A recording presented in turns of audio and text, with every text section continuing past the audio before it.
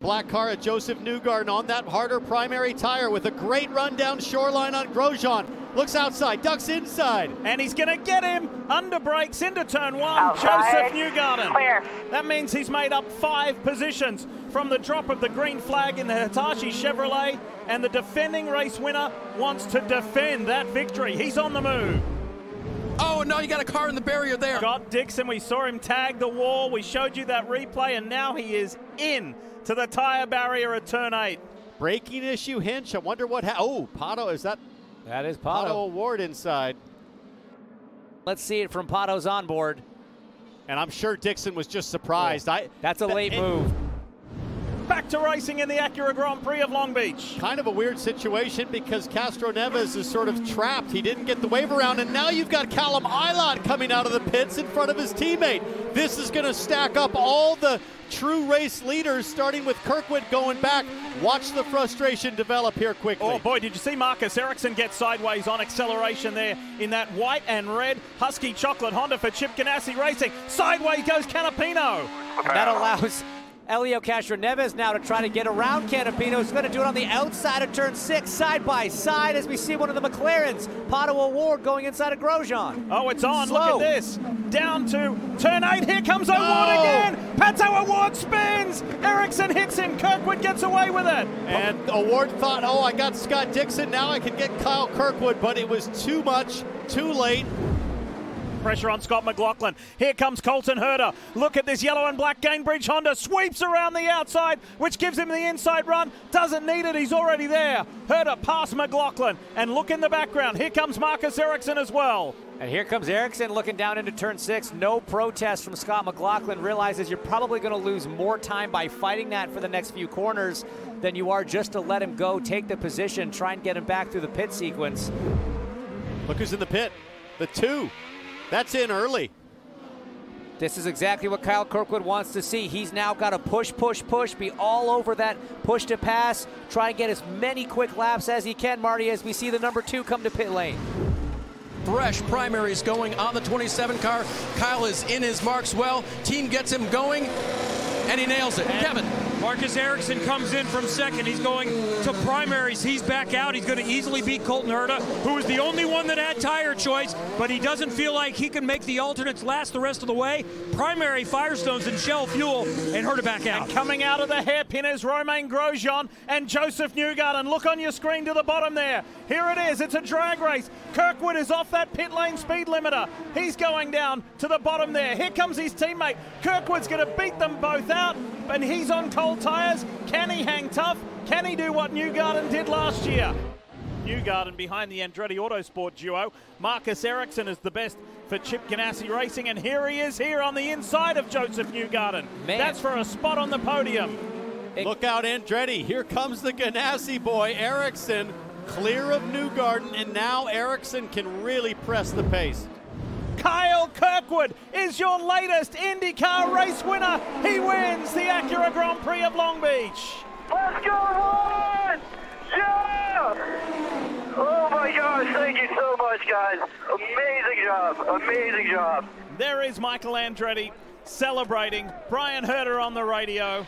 Brian has a habit of being that calm voice to talented young drivers and getting them to victory lane. He's done it again with the AutoNation Honda of Kyle Kirkwood.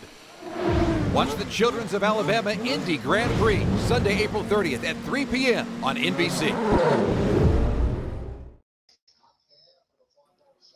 What a huge weekend. What a career weekend for Kyle Kirkwood.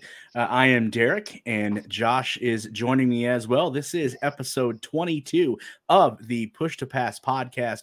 It was the Acura Grand Prix of Long Beach that we just witnessed the highlights there. Me and Josh will spend the next a little over an hour or so bringing you a recap of what we've seen, some of our thoughts, reflect, things of that. We'll also bring you driver interviews from from that as well. And then hopefully we'll be joined by Shannon Scott of Tales from Turn 4 podcast. That remains to be seen. But first and foremost, Josh, glad to be back here. What a interesting race Sunday turned out to be there at Long Beach. Oh yeah, it was really really an awesome race. I think Michael Andretti might be listening to our podcast because you were talking about his team being not up there in the upper echelon, and he may have put a little bit more emphasis into this week and proving you wrong that his team is still viable and can go out and win races. Yeah, it was 1 week ago. We touched on the struggles of Andretti Autosport and how they need to have a good turnaround this weekend. And not only did they have a huge turnaround, you had again Kyle Kirkwood who finished first. Roman Grosjean, who finished second, and then don't forget Colton Herta, who finished third. And Josh, something interesting I want to point out that was made strategist change that was made at the right before the Texas race. If you think back, Brian Herta, who's been the longtime strategist for his son Colton Herta, was moved over to the Kyle Kirkwood team. From my understanding and what I've been told, that that didn't resonate very well within the Herta clan. But you see the results, the quick results that Brian Herta was able to bring in to that 2017 Kyle Kirkwood, not only picking up his first career NTT pole, but most importantly, Josh, Kyle Kirkwood picking up his first NTT IndyCar Series win. Oh yeah, yeah. I know. I know Brian wasn't the biggest fan, like we were talking about. He wasn't the biggest fan of being moved away from his son's team onto Kyle's team, but you got to hand it to whoever made that decision. I would imagine it was ultimately Michael who made that decision. He knows a thing or two about racing, you know. And sometimes when you, I don't want to say they got stagnant. I don't want to say Colton's team got stagnant, but you got to mix it up a little bit. You know, baseball teams don't stick with the same lineup for 162 games a year. So you know that change, I believe, was vital. It gives Kyle Kirkwood a new mindset, a new maybe Brian brought something to the table that showed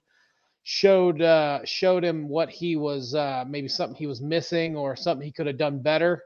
Now they're just going to have to hope that Colton can bring out a win. Maybe he'll grab a pole. Maybe he can grab the Indy's pole, one of the two races. But I think the change is proved to be good and prosperous for the Andretti Autosports team. Yeah, obviously with Kyle Kirkwood, as we said, picking up his first win of the season, but there were a lot of other storylines coming from this race, Josh. Some good, some not so good. We'll touch on that when we get into the news section towards the end of the show. But you touched on Indianapolis, the 500, just a few short days away. I know we got some news today on that. That we'll go over. So interesting that you brought that up. But getting back to Long Beach here a little bit, let's take a look at results 1 through 16, the finishing order just a couple days ago at Long Beach. Let's run through these if you have not seen them yet. Like we said, the aforementioned Kyle Kirkwood, who led 53 laps, ended up being the race winner. He was followed by teammate Roman Grosjean, and then Marcus Ericsson, who, Josh, I think for all intents and purposes right now, I think he learned a lot last year when it comes to points and winning a points championship. I think he took a lot of notes from Will Power, because if you look at Marcus Ericsson so far this year, you want to talk about consistent finishes. Marcus has exceeded that so far. Yes, he has. He picked up the win in the first race of this year, and he knows that it's no longer a sprint to the finish. It's it is a marathon, and just finishing up there in the top 3, top 5 all year. You don't have to win. You can just be consistent, stay away from the dangers of trying to take risks. I mean, I'm not saying don't take risks, but what I am saying is drive smart. That's what I think he's learned, and I think he's growing as a driver. Every race, he's getting more and more time in the car, and it's just it's paying off. And he's got to be looked at as one of the heavy favorites to win the championship, along with some others. I know Pato had a rough day, but it wasn't like the other races that he had done this year. He had some more misfortune, but I do think Ericsson is coming on, and I think he's going to be a force to reckon with the rest of his career. Yeah, I think you're absolutely right. And you talk about the rough day Pato had. We'll get into that here shortly because I know you're going to have a lot of thoughts on that. But again, another Andretti Autosport there, Colton Herta, who finished P4, and then rounding out the top 5 was Alex Palou. So, Josh, Andretti Autosport needed a bounce back weekend, as they say in professional sports. How's this for a bounce back weekend? You have cars that finish 1, 2, and 4. So huge momentum there for Andretti moving forward. And then you had Chip Ganassi rounding out the top 5 there with Marcus Ericsson and then Alex Palou. The first Chevrolet, Josh, that checks in at 6 was the aforementioned Will Power. Arrow McLaren's Felix Rosenqvist finished 7th. Marcus Ericsson, the highest finishing rookie, or Marcus Ericsson, excuse me, Marcus Armstrong. I knew I was going to do that all year. Highest finishing rookie, Marcus Armstrong, finishes 8th. Joseph Newgarden finishes 9th, and then Penske's Scott McLaughlin rounds out the top 10. 11 was Santino Ferrucci. 12, Graham Rahal. 13, Jack Harvey. 14, Christian Lundgaard. So Rahal, Letterman, Lanigan Racing, they're trying to get a little bit momentum, finishing 12th, 13th, and 14th. Simon Pagino was 15. Delvin DeFrancesco was 16. Pato Award checks in at P17. Stingray Robb, 18th. Callum Ilott, 19th. A lot of news coming from the Callum Ilott camp within the last 48 hours or so. And then rounding out the top 20 was David Malukas. 21, Elio Castroneves, he had huge problems early in the race, so he didn't last very long, folks. 21, Alexander Rossi. 23, Connor Daly. 24th was Benjamin Peterson. 25th, Augustin Campino. 26th, Renus VK, and 27th, yes, ladies and gentlemen, 27th with a DNF, the first DNF for the Iceman, Scott Dixon, since 2021. So like I said, going back, you had Kyle Kirkwood led 53 laps, Alex Palou led 2 laps, Joseph Newgarden led 27, and then the rookie, Augustin Campino, led 3 laps. So a lot of changes, Josh, when it comes to the point standings, as we talked about. Consistent finishes you're gonna find your way to the top of the charts. And as we just mentioned, Marcus Ericsson, who has not had a bad finish yet. I know there's only 3 races, but he has finished consistently in all 3 of those races, winning 1, the opener at St. Petersburg. He is your new points leader, followed by Pato Award, Alex Palou, Joseph Newgarden, Kyle Kirkwood, Sunday's winner, checks in 5th in the points. Scott Dixon is 6. Roman Grosjean is 7. Colton Herta 8. Will Power 9. Scott McLaughlin 10. 11th, David Malukas. 12th, Callum Ilott. 13th, Graham Rahal. 14th, Christian Lundgaard. 15, Alexander Rossi. 16, Arrow McLaren teammate Felix Rosenqvist. 17, Marcus Armstrong. 18, Agustin Campino. 19, Jack Harvey. 20, Elio Castroneves. 21, Santino Ferrucci. 22, Renus VK. 23, Connor Daly. 24th, Simon Pagano. 25th, Stingray Rob. 26th, Benjamin Peterson. 27th, Devlin DeFran Cheska. So a lot of names are all on the board here, Josh, I think, when it comes to the point standings. Obviously, we're only 3 races in, but a lot of guys are going to have a lot of work to do if they want to find themselves towards the top of the point standings when it's all said and done. Yeah, they are. One driver that sticks out to me right there, third place, Alex Palou. We know this might be his last year with Chip Ganassi. He's looking to move over to Arrow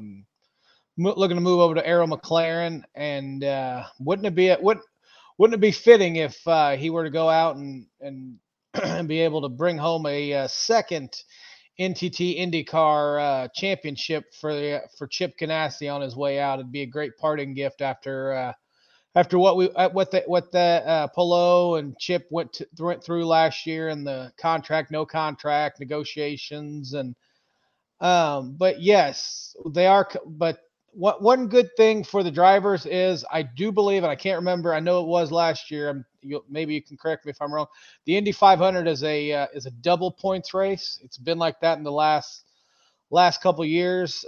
So you have some shots coming up here to gain some more spots. I know Pato's got to be disappointed. He's going to be trucking along and determined to overtake Ericsson this coming next weekend in Birmingham. But it's still an early season, so you can't hand any awards out yet. Marcus Ericsson, as we've touched on, he's been the most consistent. Pato was consistent for the first 2 races, but 2 out of 3 doesn't keep you the points lead. So it's going to be a dogfight to the end. I'm gonna keep my eye on Palou, but I'm still sticking with my choice that Pato's going to be able to bring this out at the end. It's interesting that you brought up Alex Palou. Obviously, this offseason, we all learned what a contract is, what a contract isn't. I did see a story earlier today, believe it or not. It may be wishful thinking, but could you see an Arrow McLaren team next year of Pato Award, Felix Rosenquist, Alexander Rossi, and Alex Palou? It's possible. A possibility. Again, we are unsure, obviously, of what Alex Palou's aspirations are. We have an idea. At least we think we do. But look at that team that if Zach Brown and the folks over at Arrow McLaren could field next year, you want to talk about hype going into the 2024 season. I think you're going to find the hype all there. We can pick this discussion up here on the back end. Let's hear from some of the drivers, Josh, that participated in this past Sunday's race. Solid day here at Long Beach. Our first actual result as a team, P11. So, all things considered, I think we did a great job. Team did a great job on pit road. Passed a bunch of cars, moved forward for a very long green race. I'm worn out, but I'm just happy that we are improving. We look better. Everything feels better. So on to the next one.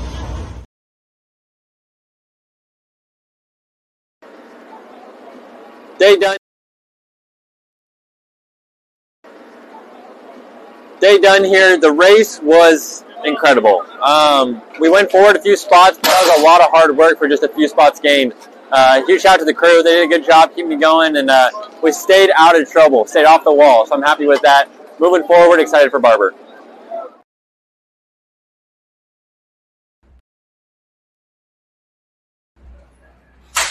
All right, so we finished the we finished the race, and I said I would see you after the race, and here I am, and I'm really sad because I made more mistakes. So this weekend is going to be a weekend to just absolutely forget.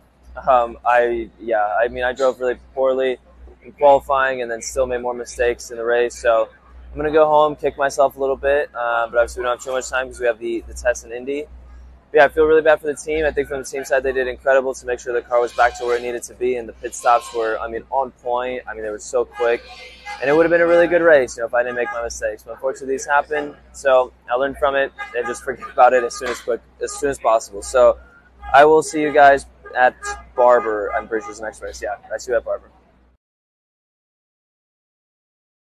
Oh, wow. Let's start turn one. Yes, turn one. I got a little greedy on the throttle and the car just wheel spin and total my bad. But I tell you what, AMR safety guys did an amazing job to keep me in the lead lap. But I didn't know you have to come back right away. If we had another extra lap, we probably would have gone back in the lead and we stay in the race. Unfortunately, when we got lap down, nothing to do. But the pace of the Automation Series Arctic Cliff machine was so good. The car was actually really strong. It's a shame that we didn't have an opportunity to be more towards the front, but the guys did a great job. Let's move on to the next one. A huge thank you to all of the drivers there that took a little bit of time, obviously, out of their busy schedule there after the race to give us a little bit of insight in what they were thinking. And, you can see, Josh, I think the frustration there in Elio's voice and his mannerisms, because Meyershank Racing, not even Elio Castroneves, but both he and Simon Pagenaud haven't gotten off to the best of starts here in 2023. No, they haven't. I don't want to say Helio has lost a step, but we can't fight Father Time. At some particular point, everyone starts to decline.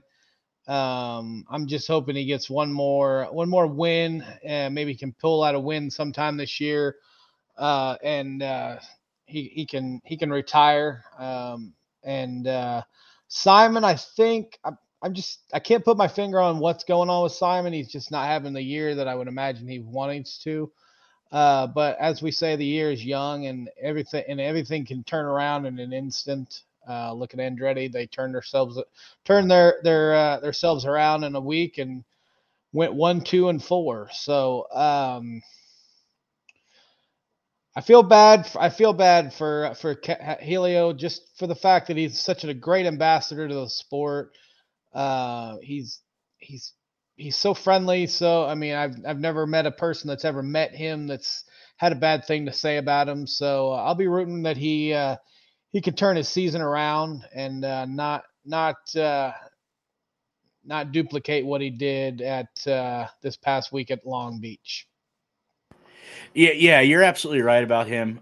Got the opportunity last year to interview him in the media bullpen session Friday at Nashville, and you're absolutely right. He was more than willing to be interviewed, and he could talk for hours about racing. And you talked about Father Time catching up with you. The only person I think that can defeat Father Time is Tom Brady. That's about it. But yeah, I think Divorce court got him. Yeah, it wasn't Father Time. It was divorce court. Absolutely. But I think Elio knows when it's time. I honestly, and again, I don't have any insight to this whatsoever. But my feeling is Elio, he wants to leave a legacy, and him being in a selected group of 4-time Indy 500 winners, I think Elio wants to stand out. I think he wants that 5th Indy 500 ring, Indy 500 championship. I think, as you mentioned, just a few minutes ago, I think he's starting to see that he's getting to the twilight of his career.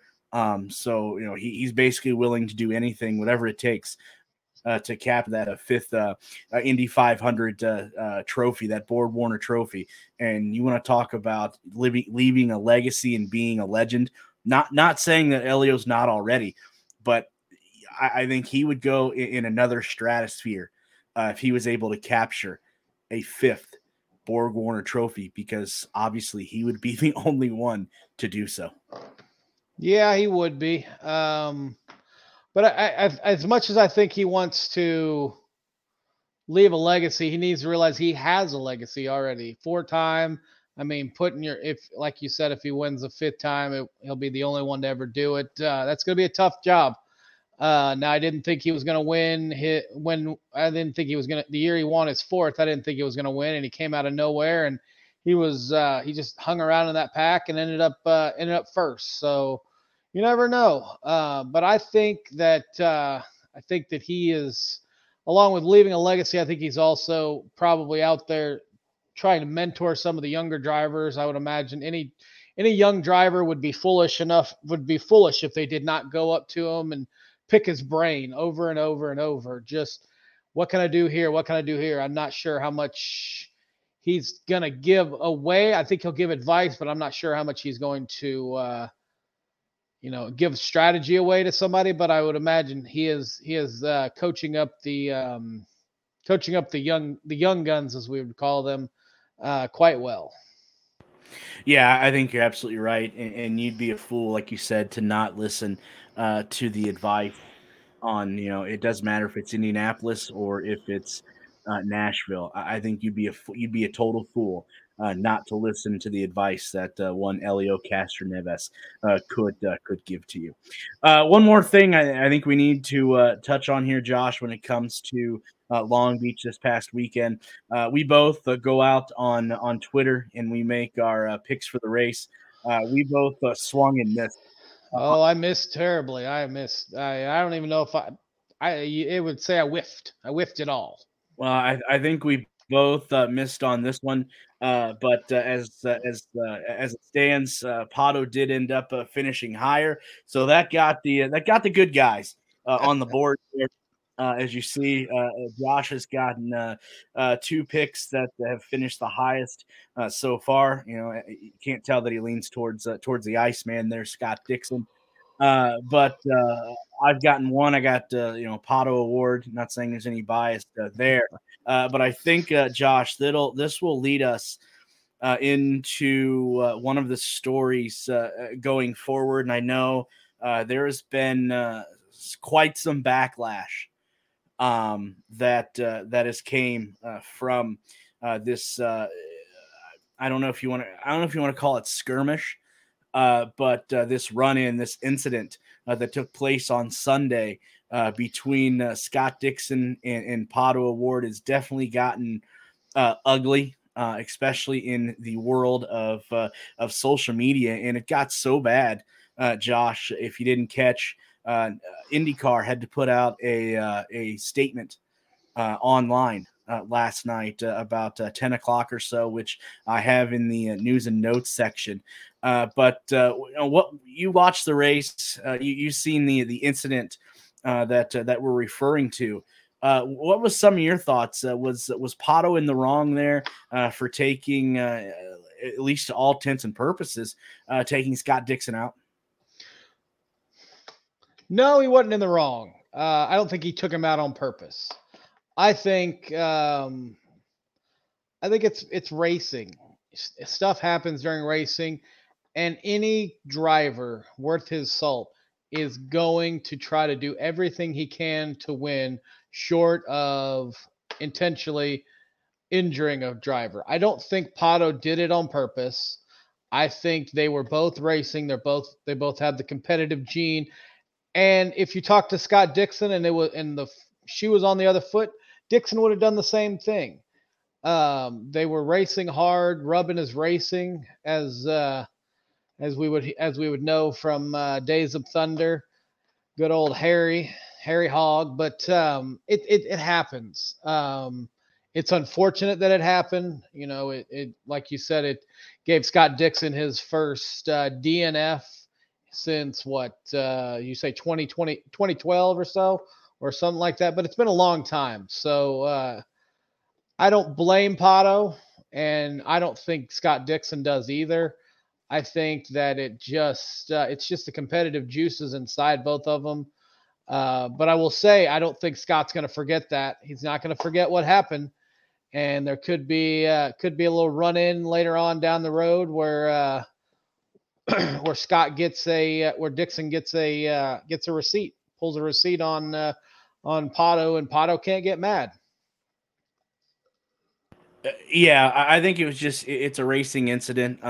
Both competitors were racing, and I know a lot of people didn't appreciate. I think is going to be the right term to use here. The way Pato handled the whole situation, and I think that's what kind of added fuel to the fire, so to say. And again, we'll talk about that more in the news and notes. But I think you're absolutely right. Is Scott Dixon going to let this? Is he going to forget about this? No. He may give him a friendly, racing tap or something to that nature. But it's going to be interesting to see going forward to Birmingham, Indianapolis, Detroit, etc. At what point in time does Scott Dixon see that opportunity to repay, so to say? Pato Award, that's going to remain to be seen. And how, I think the better question is how will IndyCar handle this? Will the officials of IndyCar look at this as a Scott Dixon retaliating for the incident that had took place this weekend? Or are they going to, again, if it happens, we don't know, are they going to treat it as, well, this is this was, as you said, Rubbings racing? What I would like for them to do is just brush it off. As long as it's not an egregious thing where Dixon just runs him into the wall or runs him into a barrier. I would want for them to let him drive, let him play ball.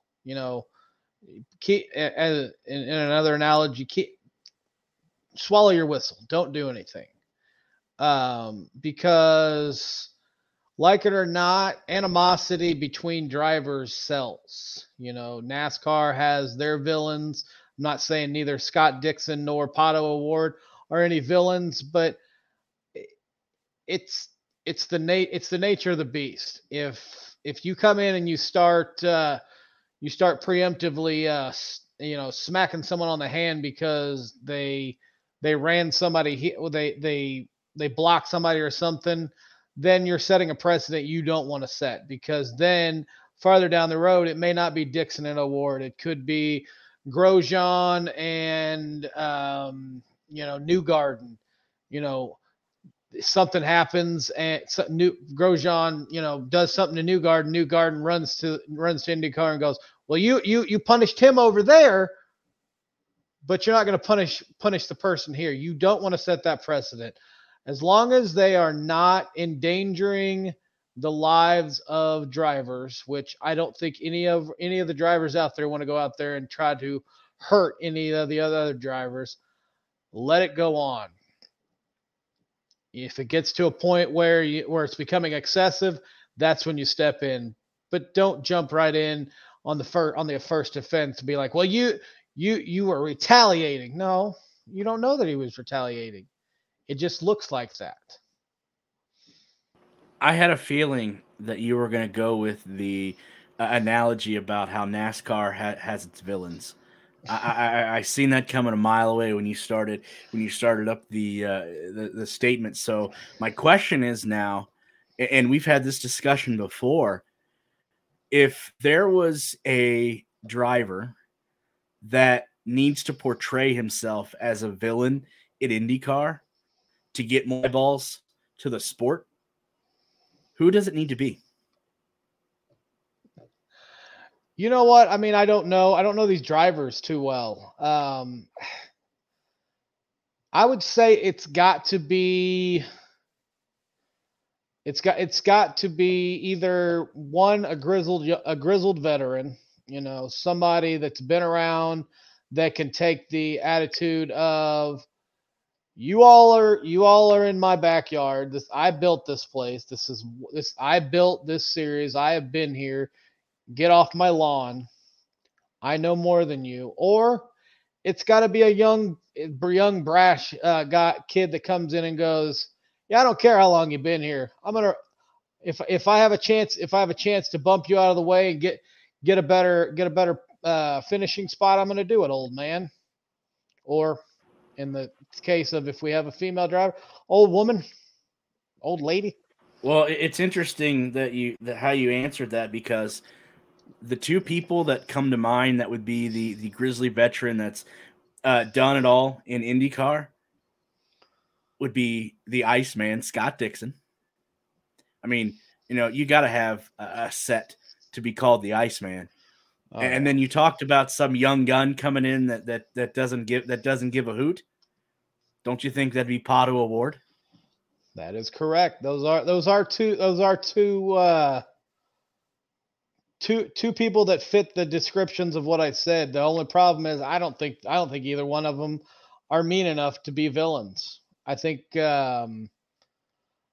IndyCar has made especially with this press release we came out with earlier. They want everyone to be kumbaya. They want everyone to, drive safe and just be one big family. Well, sometimes being a big family doesn't sell tickets. The Yankees are hated, but the ballparks sell out whenever they go anywhere. So they're going to be in Cincinnati in a couple months. They sell out. Everyone hates them, so everyone loves to show up to see them lose, or their fan base sells out. I think there could be a little bit of nastiness in IndyCar, and I think it would help the sport. I don't think you can use Cincinnati as a great comparison because they may have like 5 fans at the game, so it's a terrible comparison. But yes, I think you're absolutely right. IndyCar does need that villain. We talk about NASCAR, where Kyle Busch comes to mind, I think, or Ross Chastain comes to mind when you think about villains in NASCAR, people that are loved to be hated. And I think IndyCar, as much as like you said, wants to be one big happy family, I definitely think they need a villain for that as well. Let's get to our sponsors, our sponsor spots here before Mike from Burnout Bets and Burnout Sports joins us.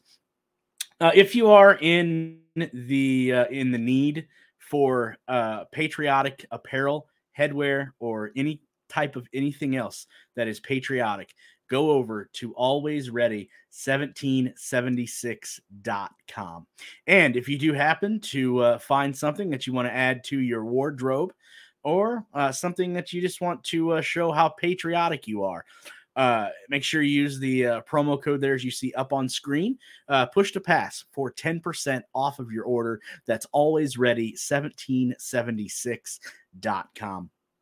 Also, too, a huge thank you to our other show sponsor, Get 'em Associates Incorporated. If you're looking for any home design, home build, or remodeling needs, remember, it is getem.com. And as I just mentioned before, if you use the promo code push to pass, you will receive $250 off any design service. Huge thank you both to Always Ready 1776 and Get 'em Associates Inc.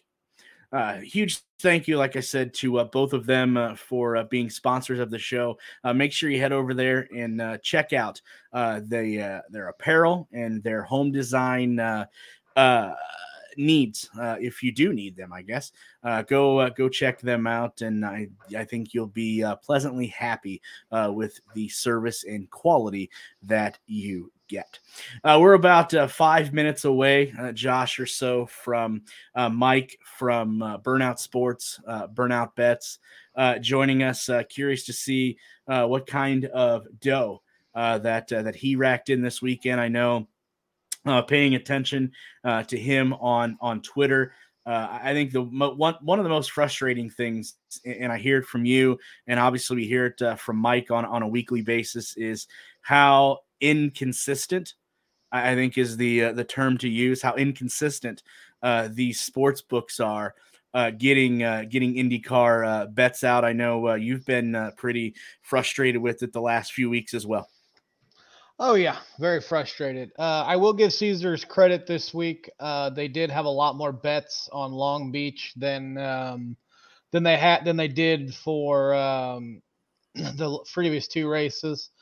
Lost quite a bit of money. Not nothing that hurt the bank account too much. It came all out of my Caesars account, but my Caesars account after Sunday was a little bit low. But I was very when I looked on Sunday at the bets that I could make. They had some matchups. They had Group A, Group B, Group C type stuff, manufacturer ones. So it's getting better. Maybe somebody from Caesars or somewhere listens to this podcast. I hope, and they saw that they can make some money off of it. And in the future, I'm hoping it's a lot better. It's more. I know Indy is probably going to have a myriad of bets. One thing I don't like is the fact that they wait till Sunday, or that I saw that they waited till Sunday to be able to bet on it. I would have rather bet on some of the early odds, get some better odds, but it's getting better. Little by little, I think it's getting better. And the more and more we preach about it, the more and more Mike preaches about it when he comes on. We can talk about it. I think it's getting better, and it's going to get there. Speaking of the guru, Josh, Mike does join us. Mike, I'm kind of curious to hear your weekend last week. I know I don't know if you put money on Kyle Kirkwood, but I hope you didn't put money on Scott Dixon or Pato Award. Almost all of the above. No, it's funny. I tweeted about Kirkwood because there were some sharp racing bettors that I conversed with that were on Kirkwood again after being on him in St. Pete. And I don't know if you saw the ticket that I tweeted out, but one of the Action Network guys, Nick, had a $1,250 bet on Kirkwood at 20-1 and walked away with a cool $27,000 on that win. So that's probably the biggest IndyCar bet that I've ever seen. I made a good bit of money on a 40-1 Herta back in the day when he was a rookie, or whenever it was he got his first win, and he wasn't the top driver. But yeah, that's the biggest win I've ever seen in IndyCar. So kudos to him. And he told me about it before he bet it, and I didn't join him, but I did say in Twitter, I said I have no reason to say this is a bad idea. So hopefully some people saw that and got in on the Kirkwood fun. But no, I was on Dixon. I was on Pelot. I did hit the podium, the rest of the podium. So I nailed second and third, had money on both of them. Pato screwed the whole race up for me. The second, Pato took out Dixon. I had a top 3 on Dixon, which I felt really good about. A top 5 on Dixon, I felt good about. The guy, I don't think he's ever. I'm pretty sure he didn't not miss a lap all of last season, and that was going back. In fact, I know last season he didn't miss a lap, and I don't even know 2 seasons ago how many laps he was not racing. So felt good about that. And when he really messed up was Pelot, who had, I can argue Pelot might have had the best car in that whole race. The fact that Pelot came all the way storming back, I think to finish either 4th or 5th after Pato's second incident, and when he spun Ericsson and shuffled him back. Ericsson had a strong car too. Got back into it, so got the Ericsson money. It was a small loss for me for the week. I did have a Grosjean 12-1, which was a great sweat. Like, I thought Grosjean was going to catch him. He got within a second a couple times, then he tagged the wall, then he got within a second again. So it was fun to watch Grosjean try to chase him down. He had all that push to pass, and he couldn't use it. I'm like yelling at the TV, like, you got to be kidding me. This guy's got 150 seconds of push to pass to Kirkwood's like 30, and he can't use it because of fuel. So it was fun. Like I said, a little bit of a loss. Didn't have the Kirkwood money, but it was really cool to see somebody win $26,000 on Kyle Kirkwood of all people. So I'm all for that, and hopefully get that Kirkwood himself, I believe, tweeted that out. So that I was loving. That's got to get some eyes on some stuff, and the more eyes we can get on the betting stuff, the better. Oh yeah, most definitely. And over 20 some $1,000 on a ticket. That's awesome. Congratulate him if you see him again. For me, um, I I I was very surprised. Caesars had a lot more bets this week. I didn't win a single bet on any of the IndyCar. I had a seven matchup parlay that I was working on that I got 6 of them wrong. Yeah, it was a wacky race. I thought I chose the right ones, but totally stunk. And then with Pato going out and not being able to finish in either the top 5 or the top 3, that hurt me also. Yeah, Pato. I wasn't on Pato. I was fading the Penske's. We talked about it. We did Tony and I did our typical Sunday, pre-race Twitter Spaces, and even actually, on Wednesday I had a pre-qualification. There was odds out. Oh, excuse me, not Wednesday, Thursday. There were odds out on Thursday. Caesars had them. Other books had them. That's when I grabbed the Grosjean 12-1. That's when I grabbed the Pelot. So I was pretty much all over the Andretti and the Ganassi cars. And that's how the race played out. Those were the fastest cars. File that away for Long Beach, for the next year. I thought I got nervous. I thought Newgarden was going to spoil the party when he was up front in the beginning, but he faded off, and it was a Ganassi Andretti party. So I felt like I had all the right guys, handicapped the race the right way. Just missed on the Kirkwood, but again, like grabbing the top 3, having second and third tickets on both of those guys saved my week, and just a small loss on the 2 win bets. And if Grosjean would have come home and won that race, it would have been a big week, because that would have been a pretty nice hit at 12-1. I know, Mike, we're a week out from previewing Birmingham, but I'm just curious. Me and Josh talked last week about how big a week Andretti Autosport needed, and obviously they got that 1, 2, and 4 respectively. Going forward at Birmingham next week, and I know this may be a little far out, is a lot of money you think will be put on this Andretti Autosport now, coming off of the momentum they picked up this past weekend at Long Beach? Not by me. I'll go right back to fading them. I think I'm going to go right back. I'll still be on Ganassi cars, but I'm going to go right back onto the Penske train on a true road course. Maybe Herta.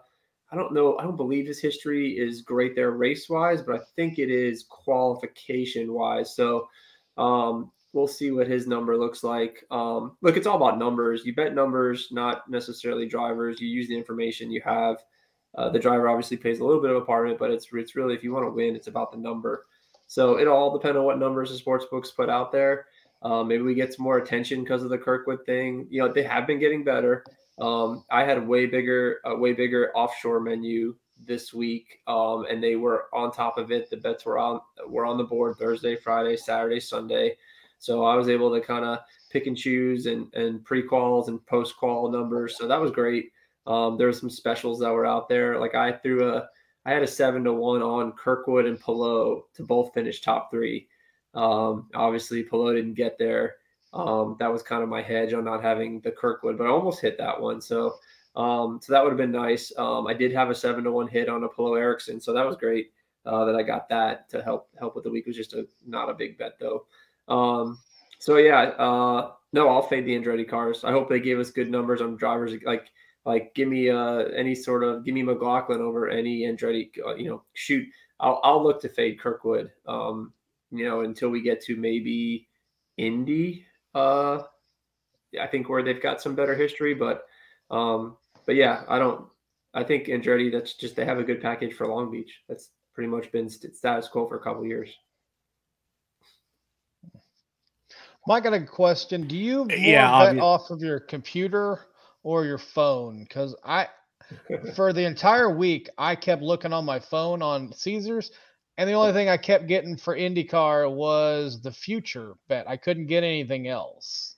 It's both. I use both, but for Caesars app is not user friendly. So you have to Sometimes you have to go to all auto and not actually click on IndyCar. Sometimes you have to click. There's some tabs up top, one that says schedule, one that says live, one that says future. You always have to click through all of them. Okay. And then that's where they'll kind of hide some matchups or they'll hide their menu. It's not user friendly at all. There was actually a guy on Twitter that was having a hard time with it.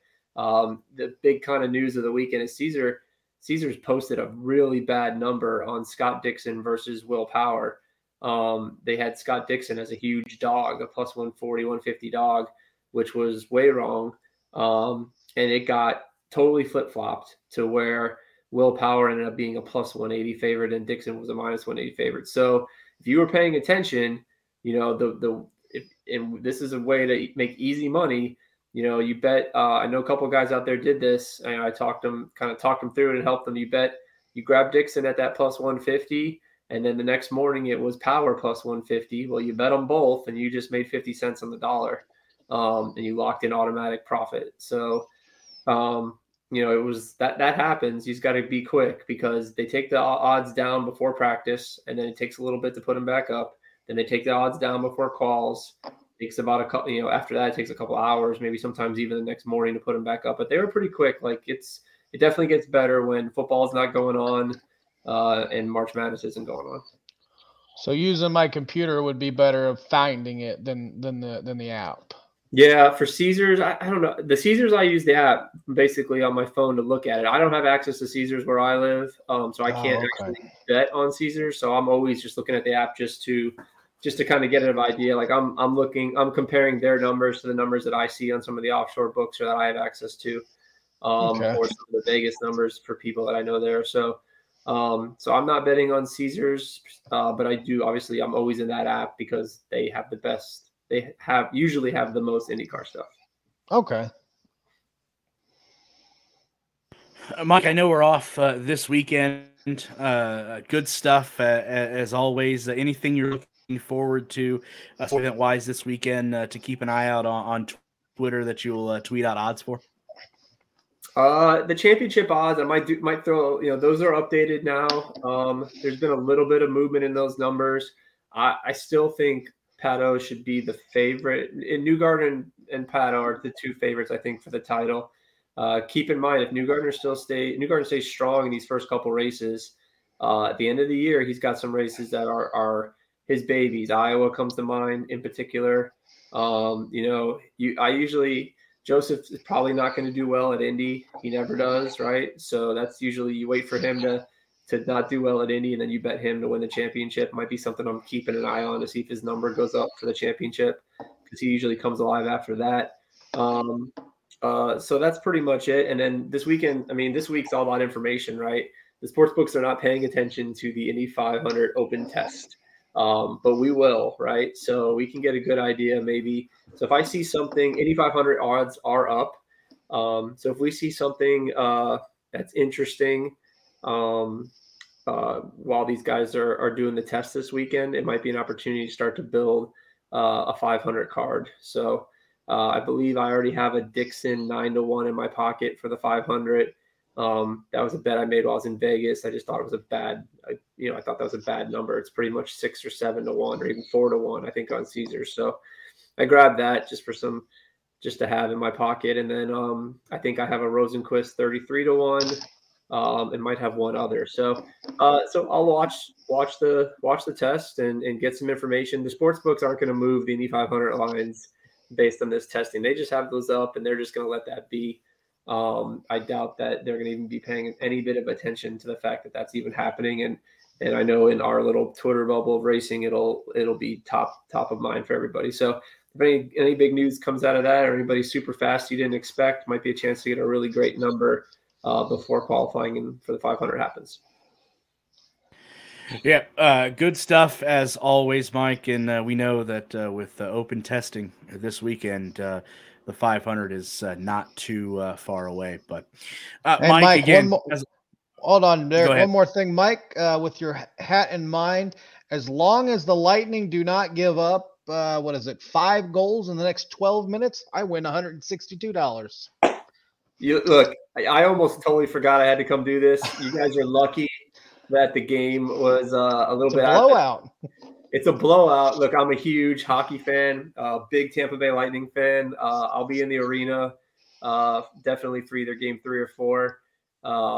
Bet on hockey a ton too. So the only thing with the Lightning, they're going to win this game, hopefully, but they lost 2 of their big defensemen. Our 2 best defensemen went down in this game. So the Leafs are pretty much like, making us a mash unit in game 1. That's not good for the series. So I do have a Lightning ticket at 16-1. That's a free roll. I've already got, in the past 2 cashes on Lightning Stanley Cups when they won back-to-back. So yeah, big Lightning fan, and I'll And be as watching. we speak, the Lightning have put another one up, so I think I'm pretty much certain I'm going to win my 6-leg parlay. Well, let's the knock on wood, man. It's hockey. We might pull the goalie, and we might start resting people. I hope not. So, well, I'm going to go back and watch the third period, boys. Have a good night. Thanks, Mike. Bye. Yep. Thanks, Mike. Good stuff there, as always. Make sure you give him a follow on social media for all of your betting needs. He will get you taken care of for sure. Just a few more things, Josh, that we need to get to before we call it. We need to get to notes. A lot has gone on, I think, in the past 48 hours. Or so when it comes to the NTT IndyCar Series and this sport as a whole. As we've touched on throughout the show, sometimes things can rear their ugly head when fans, I think I love the passion that racing fans have. But I think, we talked about this a little bit earlier today. Sometimes that passion can go overboard just a tad. And there was some things that came out, things that were said to specific drivers. I know Callum Ilott comes to mind. I know Pato Award comes to mind as well. Some not very nice things said through social media channels. And IndyCar, I think we found this about, 9:30, 10 o'clock last night. They had to put this out regarding some of the things that were being said on online social media, etc. Over the last 24 hours, some of our drivers have been the target of disrespectful and inappropriate online abuse, behavior in our sport. While fierce competition and rivalry will always be a mainstay of the IndyCar racing, it is important to showcase and celebrate these attributes with ultimate respect and concern for the well-being of our competitors. IndyCar is a community that should always strive to build upward with with support and appreciation for one another. Josh, I'll let you talk about this because I know, like I said, we had a discussion earlier today about what is taking place here the last 48 hours. Yeah, you got a bunch of keyboard warriors on their computers typing out death threats to IndyCar drivers, and it's just stupid. I mean, death threats are never good, especially in sports. If you wouldn't go up and say it to the driver's face, don't type it, or anybody. Don't type anything. Just somebody a long time ago I can't remember what celebrity it was, said they were going to come up with an app where it made you wait 5 minutes, and then you would have to go back and read what you were getting ready to post before you posted it. These drivers, they're not out there trying to hurt each other, and quite frankly, they don't care about what your opinion is of their driving. They're out there to give you a good show, and for someone to get online and have the audacity to threaten someone or someone else's family is just cowardly, just downright cowardly, because I mean, they know the drivers can't do anything, because if the drivers were to come back out and say something or hunt them down and find them and hold them to it, all of a sudden the driver is mean and, oh, I was just kidding. No, death threats are never joking. You never joke about death threats because you never know what could happen. Saying you want some certain driver to die, and then they go out and something happens. Karma is something that no one wants. You should not mess with. If you want to go on and you say I disagree with what you did, you're a bad driver. You should never drive again. Okay, fantastic. I don't want anybody to lose their job, but don't ever come out and threaten someone's life or the family. The family, for you to go out and say that I hope you and your family and all your children die in a wreck on the highway is just, as I said, it's downright despicable. It's unhuman, and for anyone to actually say that, whether they be high, drunk, or they're totally sober, it's just not acceptable. Yeah, I'm in 100% agreement with that, and I think that's about as much attention that we need to give that, because I think you definitely I don't think I could say that I can't say it any better. Something else that was brought to our attention earlier today, which I think is great for the sport. NBC Sports sent this out on Twitter earlier today. Sunday's Grand Prix of Long Beach was the second most watched edition of race in NBC IndyCar history, with a total audience of 1.076 million viewers. This race ranks as the second most streamed IndyCar race on record. So, Josh, definitely gaining some more momentum, gaining some more steam here as the season rolls on. But most importantly, the one thing that we've been harping on from day one is gaining more viewers. And that stat right there, that statistic, definitely backs that up. Oh, yeah, it did. It definitely does. I think with the race being out on the West Coast, the race started later, so more people were able to get off church, go have your Sunday brunch, and get home and sit down for the race. I know here in the Midwest, we had a little bit of a freeze. 80 degrees on Saturday and rainy, and 40 degrees on Sunday, so that may have helped. But this is a good thing for the series. I hope it continues to grow. I don't think there'll ever be more eyeballs on a race than there are for the 500, but they can always strive. Maybe one day they'll be able to get more viewers in for Iowa, for one of the Iowa races, the Saturday or Sunday race. But it's a good thing. They're ticking in the right direction, and maybe they are advertising a lot better than I see. And I got to give IndyCar credit that they did a really good number this weekend, and hopefully we can keep it up for the race in Birmingham. Yeah, absolutely. Can't wait to see that viewership, and hopefully it is on the steady incline as this season rolls forward. Josh, we got one more piece of news that we need to get to that we got earlier today. I'm going to turn the floor over to you. Me and Derek got our official emails saying that we have been media credentialed out to be able to go to the 500. So all of May, we will be able to be out at the track whenever it is open with the drivers either testing or qualifying or, carb day. I know Derek's going to be out there on carb day. Unfortunately, I won't be able to be out there. Hopefully he'll be able to take a couple videos and we could put them onto the show. I know we'll both be out there for the 500. Not sure if I'll be able to go to the road course. Hopefully I will be, but I know Derek will be, and we'll be.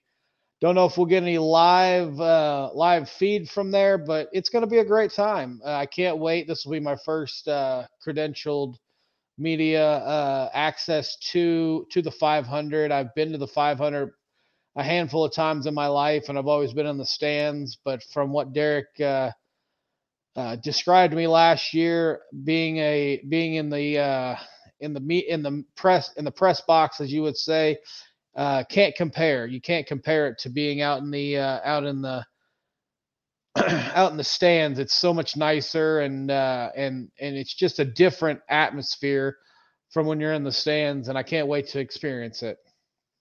Yeah, absolutely. Definitely a huge thank you out to all of the staff at IMS for allowing us the second year in a row to be able to cover this. A lot of things that we'll go over between now and then coverage-wise, so we can bring you the best coverage possible. So a huge thank you out to IMS for that. So Josh, I think we've gotten pretty much everything covered that has happened here within the last 24 to 48 hours. That's going to do it for this episode. Again, huge thank you to all the drivers that were able to give us a little bit of time to discuss their race on Sunday. Also, a huge thank you to Mike from Burnout Bets, Burnout Sports. Definitely check him out on Twitter for sharing his insight on IndyCar betting this weekend or last weekend and going forward. And then, like I said, a huge thank you to IMS, the media staff out there for giving us this opportunity. Definitely will enjoy it. Josh, anything else you want to add before we close this out? Just be nice to each other. That's all I can say. Be nice to each other. Be patient with each other in this time of volatility in the world. Just be nice to each other and try to make someone smile each day. Yeah, can't say it better. So for myself, Josh, and everyone else here at the Push to Pass podcast, that does it. And we will be back in 1 week's time to preview the race at Birmingham. So until then, so long, everybody. Kyle Kirkwood has gone. 10 laps, just like that. Doing a great job. You're clear behind him. You're all clear. Pass lane, pass lane, pass lane. There you go. So that was brave. You are P2. Joseph might be a handful on the restart on those reds. If he does get around you, we won't panic. He will come back to you. Yep, copy. Joseph Newgarden, your new race leader. Look who's in the pit. The 2. That's in early. This is exactly what Kyle Kirkwood wants to see. He's now got to push. Just stay on your overtake right now. You're P1. Car ahead is Pato. He's the tail of the lead lap. Do you got command blue yet? No, he does not. Pato Ward is going to do the sportsmanlike thing and move over to the side. Thank you. Grosjean going to try and race us here? Maybe. I don't know. This is 3 to go. Can we use more fuel or no? No, we cannot. Save as much as you can. Okay, fuel 80, but we're watching it. Okay, sorry, bud. Fuel 85. You can use overtake to defend if you have to. 1.5 laps to go. Scared me for a second there. Yeah, sorry. We scared ourselves too, buddy. You're doing great. Kyle Kirkwood is your latest IndyCar race winner. You just won the Long Beach Grand Prix, buddy. Way to go! Let's go, Lord! Yeah! Oh my gosh, thank you so much, guys. Amazing job. Amazing job. Stellar drive there, buddy. We went 1, 2, 4. Couldn't ask for a better day than that. It's kind of nice and easy coming in. We're on fumes now, pal.